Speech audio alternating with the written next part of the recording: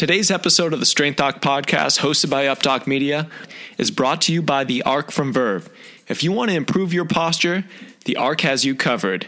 Developed by a physical therapist, designed by an engineer, made in the USA, the ARC is going to improve your posture and relieve that neck and back pain once and for all. What is up, guys? Welcome to the brand new Strength Doc podcast, hosted by UpDoc Media, with me, Dr. John Russin. I want to get one thing clear. This is not going to be your average fitness podcast, and I'm sure as hell not your run-of-the-mill strength coach. What's going on, guys? Dr. John Russin back with the Strength Doc podcast, hosted by UpDoc Media. Today we have Dr. Joel Seedman with us, who is a PhD researcher out of the University of Georgia, who has an impressively diverse skill set, not only as a coach, but as an academic.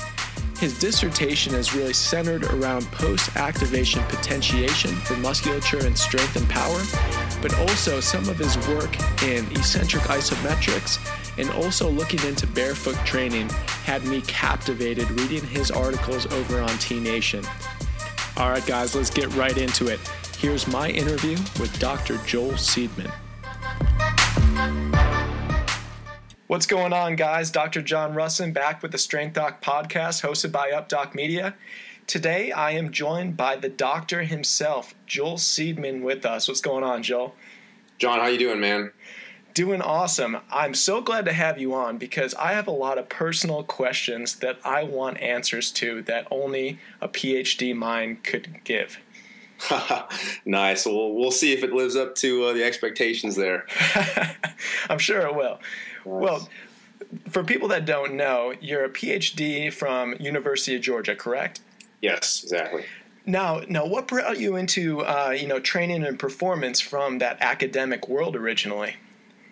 Yeah, well, actually, the performance thing was more how I came into it, even from when I did my undergrad and when I did my master's. I always knew I wanted to do more of a hands-on approach, and then I just wanted to learn more and gain more knowledge so that I could apply it to my clients and to my athletes. And then that, kind of one door led to another and one opportunity led to another. And, I had the opportunity to pursue a PhD, and it was tough to kind of pass up. And it was at a good school. They had a very good kinesiology department. I knew it was going to be a good fit, and kind of went from there. And it took me about 4.5 years. If I would have known at the time that I was going to do more than 10 years of schooling to complete everything, I think I would have thought twice. But, you took it a year at a time, and it was good. It was awesome. Yeah, and I definitely think those Bulldogs saw something in you, and they're like, man, we got to get this guy in our PhD program. He's the future. Nice. Oh, yeah, no, it's UGA was good, but I learned a lot from pretty much every program that I was in, and UGA brought a different perspective than when I did my undergrad and master's at Indiana University. It was a little bit more neurophysiology, the neurophysiological mechanisms of resistance training, where Indiana was a little bit more about the structural kind of physiology of it and some of the psychological components of kinesiology. So it was good to, get a mix. Yeah. And when did you figure out in your PhD studies that you wanted to specialize in what ended up being your final dissertation? Yeah, the eccentric isometric thing, which is something that that's I guess that's what you're probably referring to. Yeah, exactly. That was something that I knew going in that I wanted to do, and actually that's what kind of propelled me and spurred me on to do the PhD. Because if you look in the literature, there's really, at least from what I could find, and I did quite a bit, there's hardly anything on eccentric isometrics. Pretty much any type of isometric training you come across is either like an overcoming isometric or a yielding isometric. As far as the eccentric isometrics, there's not too many of those. And then if there is something on eccentric training in particular, it's just dealing with eccentric movement, like slow eccentric super maximal loading. There's rarely, at least as what I know of, none except for my study that actually look at the combination of the two. So I was like, okay, I want to do the research on this because I've been trying some of these things, experimenting with them with clients, and it seems to be pretty awesome in terms of practical hands-on application, and I wanted to see kind of what the research showed. Yeah, absolutely. And I think that's where success is really bred. When people have something in mind that they want to take down, but they've known what they've wanted to do their entire lives. I find that with me. I was a strength coach before I went to DPT school, but I knew through that 3.5 years of that doctorate that I was going to be back in the gym. I wasn't going to be working in a skilled nursing facility the rest of my life. It was one of those things that any education that I could possibly do to forward my career, I was going to get, but it was all in that end game of getting back where you wanted to be. So I definitely see some similarities there. For people that are a little bit more lay, can you define the eccentric isometrics and maybe give an example? Yeah, so an eccentric isometric, so let's just say a normal isometric, and when people think of isometric, they typically, the one that comes to mind, whether they know it or not, is the overcoming isometric, pushing against an immovable object, pushing against a wall, pushing against a barbell that's loaded with so much weight that you can't move it, and just trying to build up tension within the muscle. And then you may even have something like a yielding isometric where, you say you're doing a barbell curl and you come halfway down, where there's all that tension at that 90-degree position, and you hold it right there. Right. The eccentric isometric is a bit different because what you're doing is you're lowering into the fully stretched position. And when I say fully stretched position, it's not overly stretched. And I think that's where some of the problems have kind of come up in the past, people trying to go too deep. But let's just say, for example, the squat. So you lower yourself slowly into the bottom of a squat, roughly parallel, maybe a little bit deeper for some, but you'll feel where that natural sticking point is. And then once you reach that position, the deepest position your body can naturally achieve while keeping perfect form, then you do an isometric contraction just by simply holding it without letting anything deviate in terms of form, and trying to keep things as locked in as possible for roughly 3 to 7 seconds. That is perfect, because I know it is blowing people's minds out there because they've never trained like that. Right. Yeah, no, it's you'll hear about sometimes people saying, oh, hey, I did pause squats or I did pause bench. But the difference is when you do a pause bench, often what you'll see is, okay, we'll go down normal speed and we'll just let it, touch the chest or sit on the chest for a second, and then we'll drive it up. So basically what they're doing is taking the momentum out of it, but it's really not an eccentric isometric. Same thing on the squat. They'll go down at a normal speed. They'll hold it for a second to just take out the momentum so that they're not using the elasticity of their muscles to drive the weight up, and they'll say, okay, I did a pause squat. But again, that's different because we're really exaggerating that eccentric lengthening, and then we're holding it for at least several seconds to really reinforce that position into the central nervous system. Now, are you coming back out after that 3 to 7 seconds and pushing up against the weight with a concentric contraction then? Or is that just the end of your set? You're just keeping that stretch on for 3 to 7 and then calling it a set? Yeah, great question. I sometimes forget about the concentric portion because I get so caught up in the eccentric, and the concentric is just as important. And in fact, when you do a proper eccentric isometric, it actually potentiates your nervous system. And with that said, you can actually achieve a very explosive and powerful concentric contraction. So you actually want to take advantage of that and really achieve, like I said, a powerful concentric movement and really fire up the muscles as powerfully as you can while still staying in control. Oh, yeah, for sure. And I've used both of those techniques in my training and the training of my clients with really great success. But early on in my career, I think instinctively I was just going to, like you said, taking away the momentum of the movement just to make sure that your form and your technique was pristine and you could really get that explosive component back into that eccentric. Right. But, even in the last 18 months or so, I've seen that, reading your research and also some of the content that you've been throwing out there, that those eccentrics and then also getting that 3 to 7 seconds makes a huge difference when you're looking at not only hypertrophy but also mobility training. Exactly. That's one of the things that I guess gave me a little bit of initiative to look at it, is because it was like, all right, we have these different forms of training, but is there one that can kind of target different aspects of performance, from mobility to strength to hypertrophy to muscle function and even to different aspects of symmetrical loading? So one of the things that I did with my research was I wanted to see, okay, how do eccentric isometrics affect performance just from an acute standpoint And one of the things that we found is that it improved symmetrical loading and it improved stability. Now, we didn't look at mobility. That's the one thing I was going to be, kind of testing the functional movement screen. And as I look back, I wish I would have done that. But with the eccentric isometrics, one of the reasons why you go down slow and why you hold that position is because you're trying to get all this feedback and sensory information from your muscles, because they do give you a lot of information, the muscles, and people don't realize that. So when you go slow, you can use that and you can fine-tune your body's position. So as you're going down to a squat and you're doing it slowly, you can feel if there's deviations in form or if there's movement deficiencies or if something's caving in or if you're favoring one side. If you go slow like that, you can tune into it and make the necessary adjustments. And then, like I said, you hold it at the bottom to reinforce that improved technique. Man, you nailed it too. The slower, the more controlled that you move, you can really tap into that mind-muscle connection. Exactly. On drjohnrussin.com a couple months back, I had a guest post that was absolutely kick-ass from Ian Padrone, a young strength coach in Seattle, and he spoke to that mind-muscle connection.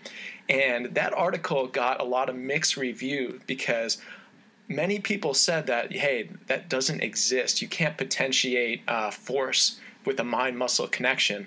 But just from what I've seen as a coach and as a practitioner, I think that's false. I think you can absolutely tap into it, both physiologically but also mentally as well. What are your thoughts on that? Yeah, no, I totally agree. I think, there's that aspect, and this is one reason why I didn't want to stay in academia, because I do see some faults in it, especially with some of the research. You have a research study that comes out, and like you said, it may say, well, you can't, do anything with the muscle-mind connection. There's no such thing as, being able to potentiate your nervous system by doing that. But then you have real-world experience and hands-on application and great strength coaches like yourself saying, well, hey, I've been doing it for a while and it seems to be getting results. So what's the difference here? But, so in reality, I'm more inclined to listen to somebody like you or somebody who's got the hands-on experience. And it's great to have the research to back it up. But if the research contradicts what the practical application is saying, I'm probably more inclined to go on the practical application side of things, as long as it's, not just an isolated incident of one strength coach saying it, and as long as they have a reputable, reputation like you do. So it's, but yeah, no, I think that a muscle-mind connection is huge. Being able to create those neural connections with the appropriate muscles, because in the end, you got to make sure you're targeting the muscles that you're intending to hit. And if you're not, and if you're putting the stress on other muscles or on your tendons or ligaments or joints, you're obviously not doing what you want to. So. Yeah, and the research is hard to get through too. Sometimes you have both sides of outliers. You have the guys that don't care what the practical application is. It's all by the peer-reviewed research. And then you have the other side of just meatheads going nuts and just staking claim to what they're doing in the gym, even though it might be wrong for 99% of the people. And that's one of the biggest disconnects that I see in the fitness industry, but also in the health and wellness industries, is that sometimes the best practices out there, so the really innovative minds, the strength coaches that are getting results, the therapists that are doing magic hands in the clinic, they're not necessarily doing the things that are backed by science yet. Usually it takes, 5-10 years to come out with a body of research that actually shows, yes, these methods are actually producing results and the efficacy is great. But sometimes there are people out there that are staking claim to things that aren't really reliable, nor are going to produce results in the future. So you have to have a fine comb when you go through the research, but also you have to seek out those coaches that really have that reputable experience in the gym, that are producing results, not only for one person, but throughout their career for a decade or so. Exactly. I fully agree with that. You got to be able to kind of know how to differentiate between the two and kind of comb through it, like you said. It's interesting, all the time, it's few and far between that I'll actually release my references on some of my bigger articles, either on T Nation, Breaking Muscle, on my own site, just because people go right to the references. So they won't read your content. They won't read your purpose. but they'll go to the references and try to defute your references as opposed to actually reading the content. And that's one of the things that's really pissed me off in the last couple of years is you could write something that is super smart, it's been producing results for thousands of people, but because of one of the references that you cited in your article, they try to defute that. Have you seen that too? I've definitely seen that, and I think you're smart not giving away too many of the references, both from that standpoint, and also, you're the one that did the research, so why give away all the secrets? But yeah, I mean, like you said, I think you got those people out there that they got a little bit of that, whatever, if you want to call it a jealous streak, or they're just always playing devil's advocate. So whatever you say, no matter how much sense it makes, they want to try to find whatever they can to refute it, even if there's only one study out of 50. They're going to say, hey, well, this study says that you're wrong and that you should do it this way. So, yeah, no, it's I think that's going to be pretty common in this industry. You got some of those strength coaches and lifters who they're very stubborn and they don't want to hear from other people, and it's I can believe that for sure. After going about 10 straight articles on T Nation without releasing any references, finally I broke down. My last article was on the 4 most commonly injured sites for lifters, and it really took a lot of background work on my end just to try to take down every single research study that has shown all demographics of lifters and where people are getting hurt. And I think we cited like 13, 14 references. It wasn't even all of them. It was just all the notable ones. And I remember just getting email after email a couple weeks ago, people asking about the references and not my article. And I couldn't believe it. I was like, man, this is the last time I do this. I'm glad to hear this, Steve, because I've actually been debating about the whole reference thing as well with some of my future articles. You just nipped that in the bud right there. Dilemma solved on that end. Every once in a while, so we'll throw out some articles on drjohnrussin.com, and people like yourself that are truly academics, have the PhD behind their name. I respect when somebody like yourself or a PhD cites references. But, if you're just a run-of-the-mill personal trainer that's trained, 6 people in their career, PubMed doesn't do much for me. Your opinion on what matters in the research doesn't do much for me looking at the efficacy of what you're coming out with in your content.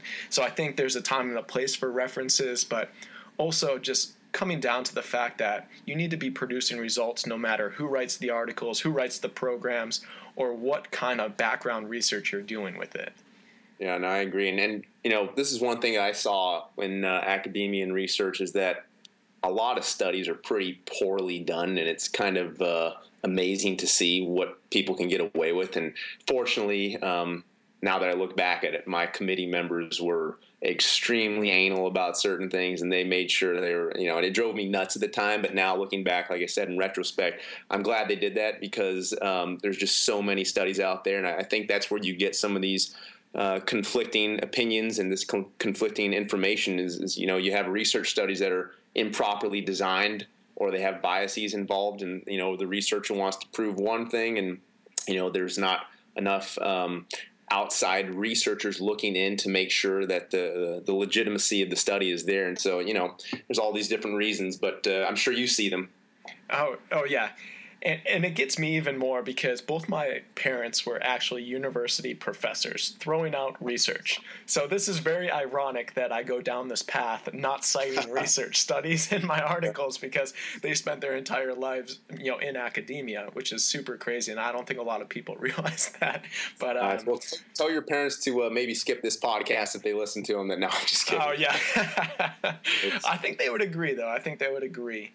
Oh, yeah. No, I want to jump back and ask you a little bit more about the eccentric isometrics and more pertaining to mobility and recovery, because I know using those techniques can definitely enhance those things, and I've been using them with great success, but I want to hear from the horse's mouth, the guy that actually did his dissertation on this. Yeah, so as far as mobility goes, like I said, I originally wanted to use the FMS to kind of assess mobility and also use different measurements to look at joint angles and everything. And some of my committee members thought there was too much error and kind of opinion involved with the way that the measurements are done. I can kind of understand that. But just from my own practical experience and using them with athletes and my clients pretty much daily, I can say without a doubt that it's the single most effective tool that I use to train mobility. In fact, I don't really even use too many other mobility training protocols with my clients. For example, if somebody's having trouble with squat depth, we will work on what we'll do is we'll regress to an easier squat, and then we'll work on mobility, working on using eccentric isometrics, and gradually things just start to open up and loosen up. And I could have them do all these different mobility exercises. I could have them do 10 different corrective movements. But at the end of the day, I've had the most success just taking the movement pattern back to a very basic movement pattern. So, for example, instead of doing a barbell squat, I may just have them do a dumbbell squat where they're hanging the weight between their legs. It just is a little bit easier in practice. And, I'll have them close their eyes, and I'll have them go down slowly and feel for those cues that I've been telling them. And I'll give them a few cues at a time as they go down. And, every few seconds I'll say, okay, see if you can get another inch without letting your spine lose that position that you're in, or without letting anything deviate, or without losing the form that you have. And usually within a few minutes, their mobility is pretty much where it needs to be. That's interesting too, because I think that practical application might speak volumes on top of the research in this particular realm, because I've seen the same thing using strategic isometrics, strategic loaded stretches inside of a traditional strength training program that has yielded far better results than any mobility-esque sequence. Obviously I'm a physical therapist, I'm ART practitioner, soft tissue mobilizer, but I've really seen my best results with all of my clients doing things that are more intelligently designed in the strength program, as opposed to the axillary stuff that happens before, after, or even intra-set. Yeah, no, that's a great point. And I think, when it gets down to it, it's, I like to just break things down into basic movement patterns. And if you can do the basic movement patterns and kind of isolate those and work on them and improve them, then, when you do a squat, if you have, whether it's tight hip flexors or whether it's, tight adductors, if you get your form locked in on something like a squat or a lunge or an RDL, chances are you're going to be correcting and addressing all those different imbalances and areas of tightness and limitations and restrictions all with one movement, because it's just a basic movement pattern that everyone needs to be doing, rather than, just isolating a specific muscle or doing a small corrective exercise. So, but, there's obviously different ways to skin a cat, but this is, it's good to hear that you use it as well. Yeah, and it's stuff that's not sexy, so people aren't like captivated by, oh my God, let's do a loaded stretch for 10 seconds at an end of a set. They think it's too simple to work until it actually produces results for them. Right. It's one of those things that I think a lot of people have to experience and almost be force-fed some of these things, because there's training and then there's physiotherapy and corrective exercise. And I think it's two different things right now. And in all actuality, the best coaches, the best therapists in the world, they're doing both of those things seamlessly, and people don't know what the hell's hitting them. They're just going into training and they're getting optimal results, but they're getting both of those niches into one. Oh, yeah. No, I totally agree. It's being able to kind of combine the different methods rather than just throwing out certain ones or saying, oh, this one's no good, or, we're just going to do this way, but being able to combine them in a strategic fashion, which I know that's what you do, and that's why you've been able to take the fitness industry by storm these last, 12, 18 months, whatever it's been since you've kind of become mainstream in this industry. It's and I think that's why you've taken off and been so successful, because you know how to use these different methods and strategically place them together and combine them to get results. And I think that's huge.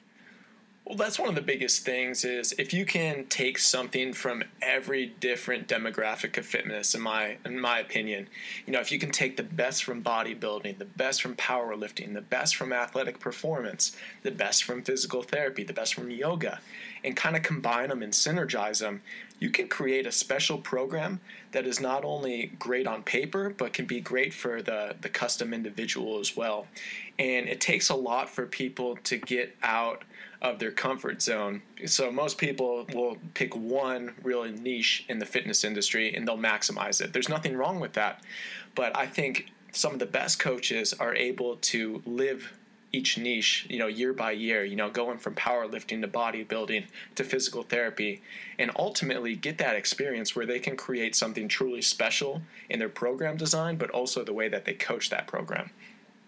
Yeah, no, you're 100% right on with that. That's, I think that's one of the biggest things, is not just sticking with one form of training, but kind of experimenting with the different kind of aspects of fitness, whether it was, bodybuilding or Olympic lifting or powerlifting, and knowing how to mesh and fuse it together. Just like you said, I think that's critical. And I think that's the future of fitness. And I think that's why you have things like, CrossFit gaining so much popularity, whether or not they've actually implemented it right. But the kind of the idea of using all these different methods to achieve a goal, I think that's huge.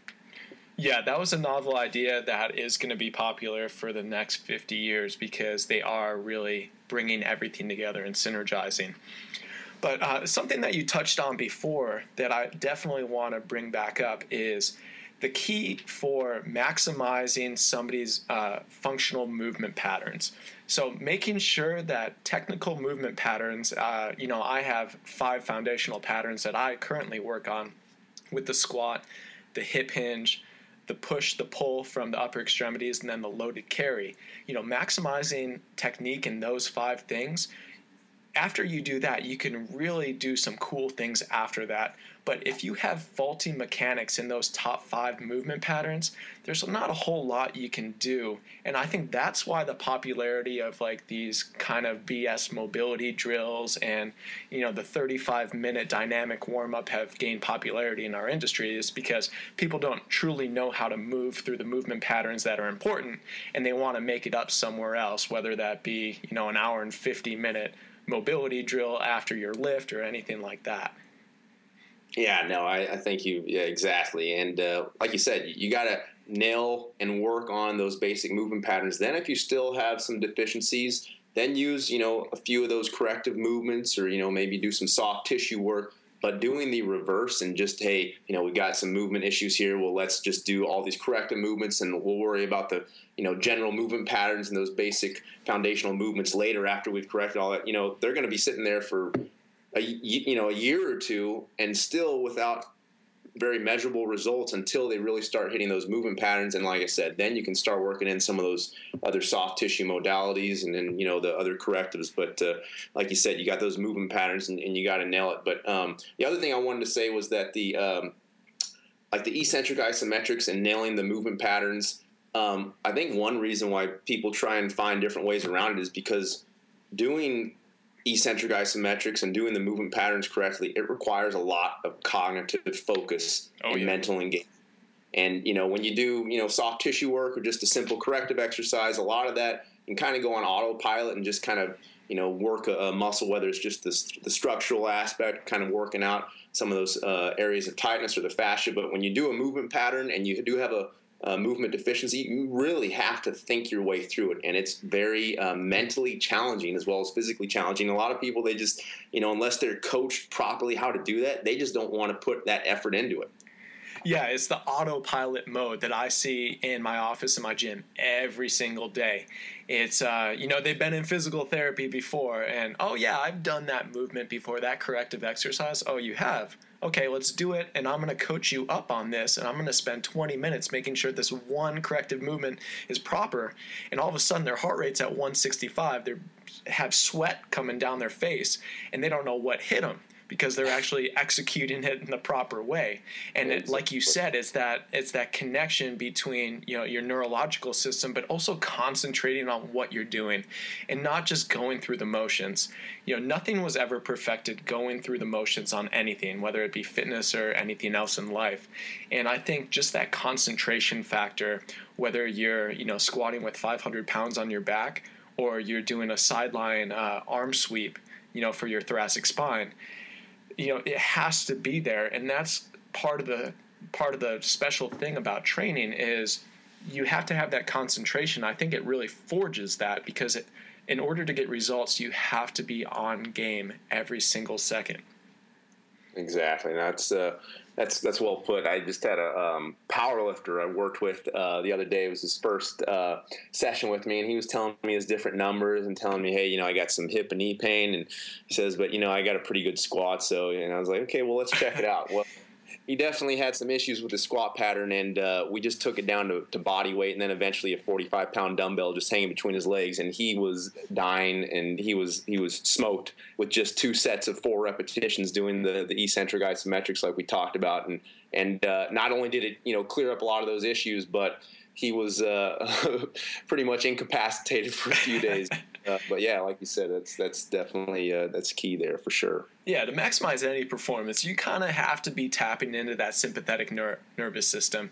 You can't just be kind of chilling down at a heart rate of 60 and your blood pressure down. You have to be challenged to the point where you have to adapt. And whether that be an unloaded movement or a maximally loaded movement, it's all the same. Movement is movement. And that's another disconnect that I definitely see, but it's something that if you can tap into as a coach or as an athlete, it's almost instantaneous, the results that you can see from it. Exactly. And kind of going hand in hand with that, it kind of reminded me, you mentioned about, with being on autopilot and just not really cognitively being engaged with the movement, which so many people do. When I did my research study, we found that one of the groups, they just were allowed to do the movement patterns on their own without doing eccentric isometrics and just kind of do however they felt like, they normally did it.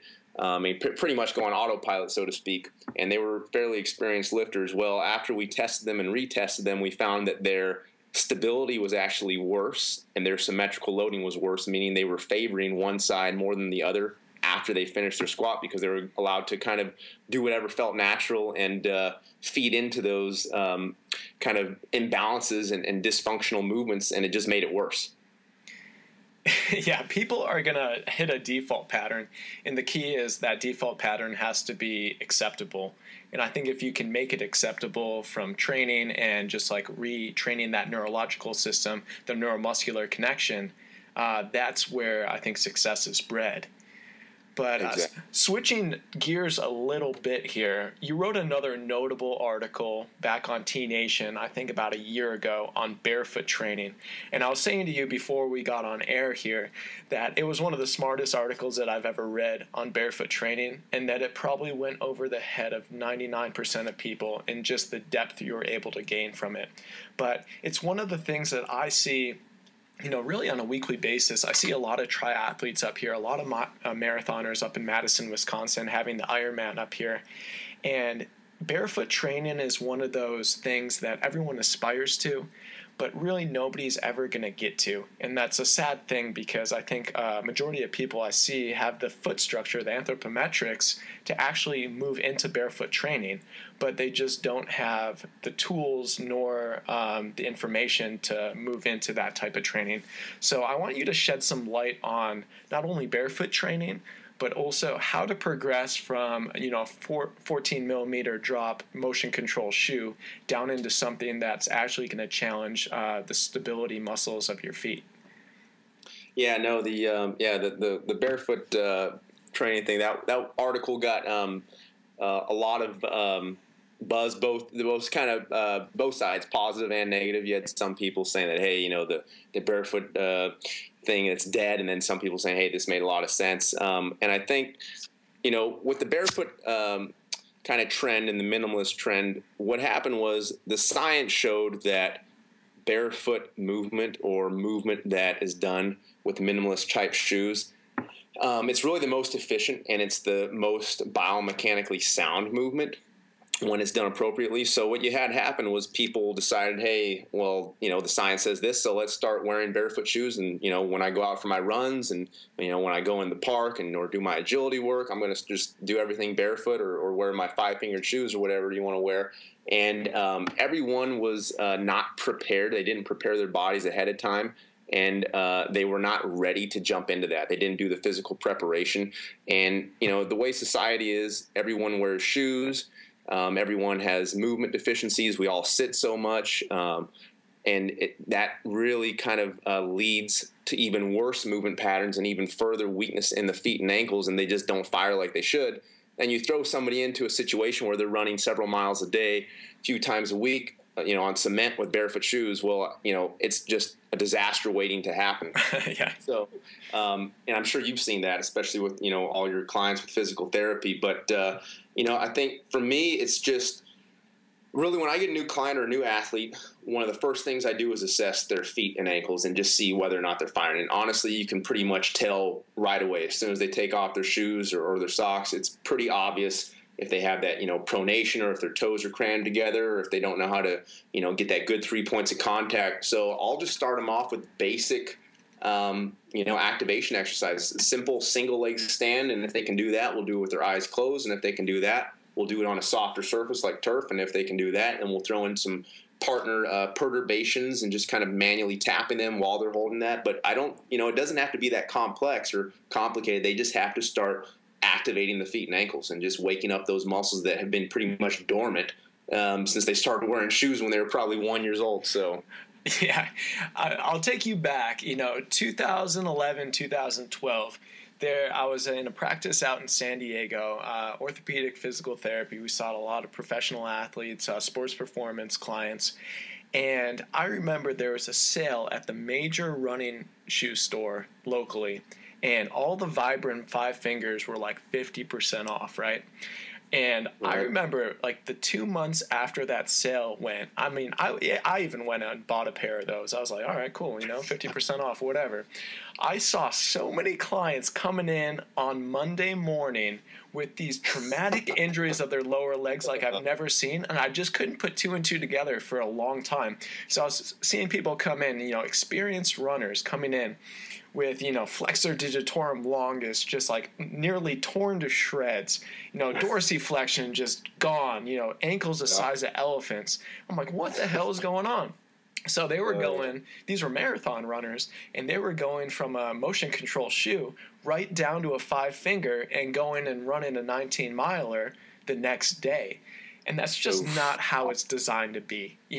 Like you alluded to, our culture and our society wants it yesterday. They want results now. They want to make change now. And there's not a whole lot that are patient and able to actually do the work that it takes to move into something like going from a 14 millimeter drop to a 6 millimeter drop, let alone a 0. So, exactly. We were busy as hell those couple months, but these were some brutal injuries that I was seeing. Some of them didn't get back to running from even my care, which is hard to believe, and it was tough to stomach, but.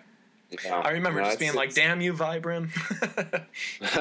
Yeah, no, and that's the funny thing. 5-6 years ago, even really up, I would say until about 2 or 3 years ago, you'd see a lot of people wearing Vibram 5-finger shoes and all these different minimalist shoes, and it was kind of the trendy thing almost. Even though they're kind of hideous to look at, some of them, it was starting to become fairly popular. In gyms, you'd see them, people running, and now you rarely see it. And it's like I said, I think it's one of those things where it's like people tried it and they said, hey, it didn't work so much for that. Well, let's just go back to normal shoes, or even worse, they'd come out, with the maximalist shoes, which it blows my mind how the fitness industry could go from one extreme to the other, especially when they almost had it right with the minimalist shoes. So it's kind of funny. Yeah, I go back to one of my most devoted clients up here in Madison. She's an Ironman athlete, unbelievable competitor, and she's in this motion control shoe the first time she sees me. She's at 12 millimeters, and this thing is stiff as a rock, and she's competing at a pretty high level. And as soon as we go out to do some gross movement, as soon as we re-educate the hip hinge and re-educate the squat pattern, it didn't feel good anymore for her to be in those 12 millimeter shoes. As soon as she went barefoot, all of a sudden everything just linked up neuromuscularly, and she was able to root into the ground better. She was able to have better knee tracking over her 5th digit, things along those lines. And that really shows that that's where you need to be. If you're able to perform gross movement patterns better in bare feet than you are in your running shoes, you might rethink the running shoe that you're using when you're going to go in your Ironman. Yeah, no, exactly. I mean, I think people forget that activation starts with the feet and the toes and the ankles. That's where you have your points of contact from. And really, you got all these muscles and muscle spindles and sensory connections down there. And if you get good innervation, it sends signaling all the way up the kinetic chain, even as high up as, the shoulders and cervical spine area. But if you're losing those connections, it's having a negative impact all the way up, and you're not getting the same type of activation or movement efficiency you would get. So, yeah, I mean, that's huge, being able to activate the feet and ankles. That's probably one of the first things that I look at now with my athletes and clients. And surprisingly, just about everyone that I see before they start training has movement deficiencies and muscle deficiencies in their feet and ankles. Yeah, before anyone leaves my office to go and train, they need to have two requisites. They need to be able to pack the shoulders, so having that synergistic spiral effect through the upper extremities where they can really create a functional torque so they can keep stable through that upper quarter. But they also need to do that exact same thing down at the feet. So if they can't root into the ground and they can't really get torque through their lateral chain and their glutes and their biceps femoris, all the way down into the peroneal group, if they can't activate those things, then they're probably not ready to do some of these movements. So re-educating those, that's the best way that I've been able to bulletproof bodies, the last couple of years. And it's a simple thing. It seems like, this is what we have to do to move forward. But as soon as people get that, not only do they feel better, but their numbers go up as well if they're strength athletes. Oh yeah, exactly. I think that's one of the hardest things for, especially with some of the higher level athletes at first. You tell them, hey, we got to work on your foot mechanics and your ankle strength, and then we have them squat with proper form, and their numbers have to go down considerably. But then all of a sudden, because they're actually able to build strength every time rather than just demonstrating it, all of a sudden a month later they're doing more weight than they were before we actually fixed their movement patterns, but they're doing it with the right technique and stimulating the muscles and taking the stress off the connective tissue. So, it's a little bit of an ego thing there, I think, as well. Oh, yeah. I'm going to steal that from you. You build strength instead of demonstrate it. Oh, that's a good one. That's actually I can't take credit for it. I was about to let it slide, but it's Arthur Jones, which surprisingly he was I'm not sure if you're familiar with him, but he was a high intensity guy. He's actually the father of high intensity training, which, as you know, they're not really into movement patterns. It's more about just crushing the muscle. But I like the quote nonetheless. Oh yeah, that's money. That's awesome. Nice. Now I'm going to do a shameless plug for you and me both here. We worked on a project together a couple months back, and you were writing an article for Men's Fitness, and the topic of the article was post-activation potentiation. I threw a little bit in there with the quotes and that, but give everybody a little bit of sneak peek, because I think this podcast is going to be coming out just about time that Men's Fitness article is going to hit the newsstand. Yeah, I think it should be coming out in the I believe the October issue, but you gave me some awesome quotes for that, and the whole idea of post-activation potentiation, which really all that is, it just means that you do some type of intense muscular contraction, usually some type of voluntary muscular contraction with some form of intense physical activity, and preceding contractions basically are more powerful afterwards because you've hyperactivated your nervous system, and you've woken up some of those high threshold motor units that you normally wouldn't have been able to get to. So that's one of the things that I talk about in the article, some of the quotes that I got from you, basically how to use that technique in terms of, maybe doing some type of heavy movement before you do some type of explosive movement, and how that heavy movement can wake up your nervous system and actually cause you to move faster or jump higher. And up until, a few years ago, everyone used to think, hey, heavy strength training will slow you down. Well, actually, the research is showing the exact opposite with this potentiation training, showing that those heavy sets, as long as they're done properly and with the right form and appropriate movement patterns, that's really what causes your body to kind of dig deep into those survival fibers and wake them up for the subsequent explosive movements, whatever it's going to be. So that's one of the things that I go over in the article, and your quotes pretty much back up just about everything in there, and it's your quotes were perfect for that, and I think the audience is going to find that pretty useful, both from a practical application as well as some cool scientific stuff. So yeah, it should be out in October. Oh, right on. And, from your research reviews, you have that 3-part series up on your website, which we'll link to. But, just from that, I remember reading that about a year ago, and I took 2 different things from that. You can maximally load at higher intensities by using quick explosive motions beforehand, so really just priming the neuromuscular system. But then secondly, you can also supramaximal load a set really to get more explosive after. And from my experience as a coach, I've really just tried to do both of those in the same ramp-up scheme. I don't know if this is scientifically right, like we were talking about, but I've seen amazing results from it. And I wrote an article about a year back on T Nation about the most intelligent way to warm up.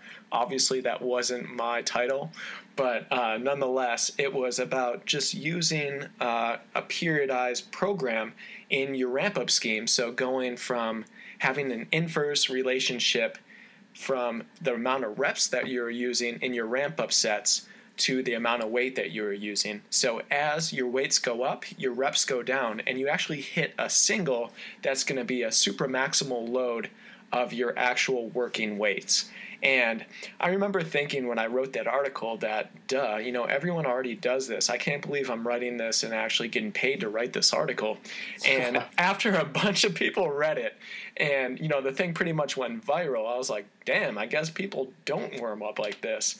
Yeah. And, it goes back to that bro science, just kind of throwing a couple plates on, throwing a couple more plates on, just getting the groove going. I think a lot of people are doing that, and they're actually hindering their performances, not only in strength, but also in power movements. Oh, yeah. No, actually, that the article that you're just alluding to, the one that you wrote, that's what caused me to reach out to you regarding getting some quotes from you for that potentiation article, because I was like, okay, this is perfect. This, John knows exactly what I'm talking about here. He can give me the perfect quotes that I need to back up the scientific literature. And like you said, too, it's not just one method for causing that potentiation. You can use those lighter loads, and as long as you're trying to move them fast and really move it explosively, it's still going to tap in those fast-twitch fibers and cause that potentiation, which the article talks about, and get some awesome quotes from you there. But yeah, no, you hit it on the head. It was one of those things that it was almost too stupid to write, but I'm glad I wrote it. And looking back at it, it's now that if I coach a client and then we use a different ramp-up scheme than the one that was written in that article, they're like, oh, hold on a second, wait, you wrote this in T Nation last year, why aren't we doing this? And in all actuality, a ramp-up scheme can be just as unique as any strength or power scheme. So there's definitely a lot of ways that you can go from a programming standpoint just to get the maximal performance when you do get to your working sets. Exactly. That's for sure. And that's again, that's why I reached out to you regarding that. And it's, I think the more intelligent strength coaches and those that have looked at the research and understand the science, they know how to apply that, but it doesn't seem like there's too many of them out there that actually do it. So it's good to kind of point out what we think is the obvious sometimes, because for some it's not so obvious. For sure. One last question for you. You've done a lot with overhead pressing in your career, and you have expertise over shoulder health and how overhead pressing affects that health. So what are your recommendations for, the 99 percenters out there, the people that aren't professional athletes, aren't going to be in the CrossFit Games, but are just looking for general health and maybe looking a little bit better naked? Yeah, definitely. Well, the overhead press, it's one that you kind of get a different slew of opinions in terms of how to perform it. And if I just had to kind of pinpoint one thing that holds people back from a proper overhead press, it's that T-spine mobility. Oh, yeah. Being able to get their thoracic spine in the proper position and being able to extend that top third of their upper torso slightly back without letting their low back and lumbar spine excessively arch, and still being able to maintain that good tight core and those transverse abs and being able to suck your stomach in. So, just being able to kind of tilt that top third of their upper torso back as they're approaching the bottom position. And one technique I really like to use with that, and it's simple. You don't even have to show it. I can just talk about it. Is just kneeling on a bench and performing any type of overhead press, whether it's a barbell or a dumbbell press or a bottoms up press. But as soon as you go into that kneeling position and your feet aren't in contact with the floor, they're just hanging there, it kind of forces you to do it with the right technique, because if you don't get enough thoracic extension, you actually feel like you're about to face plant forward. And if you lean back from your upper back and lose core tightness, you feel like you're going to fall back. So it just kind of provides that nice sensory feedback and that good cueing to the lifter of where to find that right balance in terms of how much extension so that they can get good shoulder packing at the bottom. Yeah, I saw that video on bodybuilding.com, correct? Yes. Yeah, that was a good one. And anytime that you can take joints out of the equation, it makes it nth degree harder. It's simple. If you want to do shoulder raises, standing is far easier than if you're going to sit your ass down. And just to your point, if you go kneeling on a bench, it's going to be an ego test, because the weights that you're able to produce force overhead and actually go rep after rep is going to be far less than if you're in that standing position. And that just really shows that the neuromuscular system is just so powerful. The way that we can tension down that synergistic spiral effect, the way that we can really utilize the fascial layers to create torque to work from. And it would definitely humble some people if they try that exercise. Yeah, and I guess the other key kind of hints and tips I give someone if they're having issues with their shoulders is check out your articles, Dr. John Ruson's, because you go into some pretty in-depth stuff on the shoulders and the centration of the shoulder joint, and it's awesome. So you get pretty in-depth on that. So the cue and tip I gave was kind of a simple, sort of a quick fix. Yours is like, man, we can really get to the root of the issue here and problem solve like none other for the shoulder. So that would be my recommendation for the listening audience out there. I would have to second that recommendation, obviously. Nice. Now, Joel, where can we find more about you, your websites, your social media, that kind of stuff? Yeah, just go to advancedhumanperformance.com. That's my website, and pretty much everything's on there. I got a YouTube channel. My Facebook is just Joel Seedman, and LinkedIn. Right now, I'm working on getting a Twitter thing going. My social media thing is going a little slower. I've never been a social media thing. I know you got that up and running like crazy, so it's something that I definitely got to kind of get going a bit more. But I don't understand actually how you're able to do as much as you do with all the content you're able to put out there. It's I'm barely able to do half of it, and you're going light years ahead. You're really kind of blowing it out of the water. So it's good motivation for me. But yeah, advancedhumanperformance.com is the website. All right, perfect. And what's next for you? What's the next thing on the docket that's coming out, or things that you're doing in your gym? What's next? Yeah, we talked about the research, and just to kind of take that back a second, my goal is to actually, I'm in the process, preliminary process of working on a book, but it's going to be probably another 6 months to a year. I'm taking a lot of the research that I did and just some of the experience that I've had over the years, and just trying to compile it into a larger book. I may split it up a little bit, but that's something that I'm working on and trying to get that done. So it's a little bit of a slower process, because trying to get the articles, trying to train clients, trying to keep up with everything. But so a book, that's something that I'm working on, and hopefully that'll happen sooner than later as far as finishing it. I'm kind of in the middle of it, so. Oh, I know that's a process, but I'll be the first one to buy a copy, because everything that you're coming out with is definitely something I need to be up with for my training personally, and also my clients' training. So I'm excited to hear that. It's definitely a different take on putting out content or research. It's moving into that different sector, but it'll be definitely something cool to go down and do. What an interview it was with Dr. Joel Seedman. Thank you so much, Joel, and I know you guys got a bunch out of this interview. Like Joel said, visit his website, but also visit both of our pages over on T Nation to look at any articles that we've written in the past and also some future articles that we have in the plans. For more on post-activation potentiation, be sure to get over to Joel's website where he has that 3-part series where he does a legit literature review, really showing everything that you can use, not only in the gym, but with the programming of your clients. Until next time, this is Dr. John Russin with Strength Talk Podcast, hosted by UpDoc Media.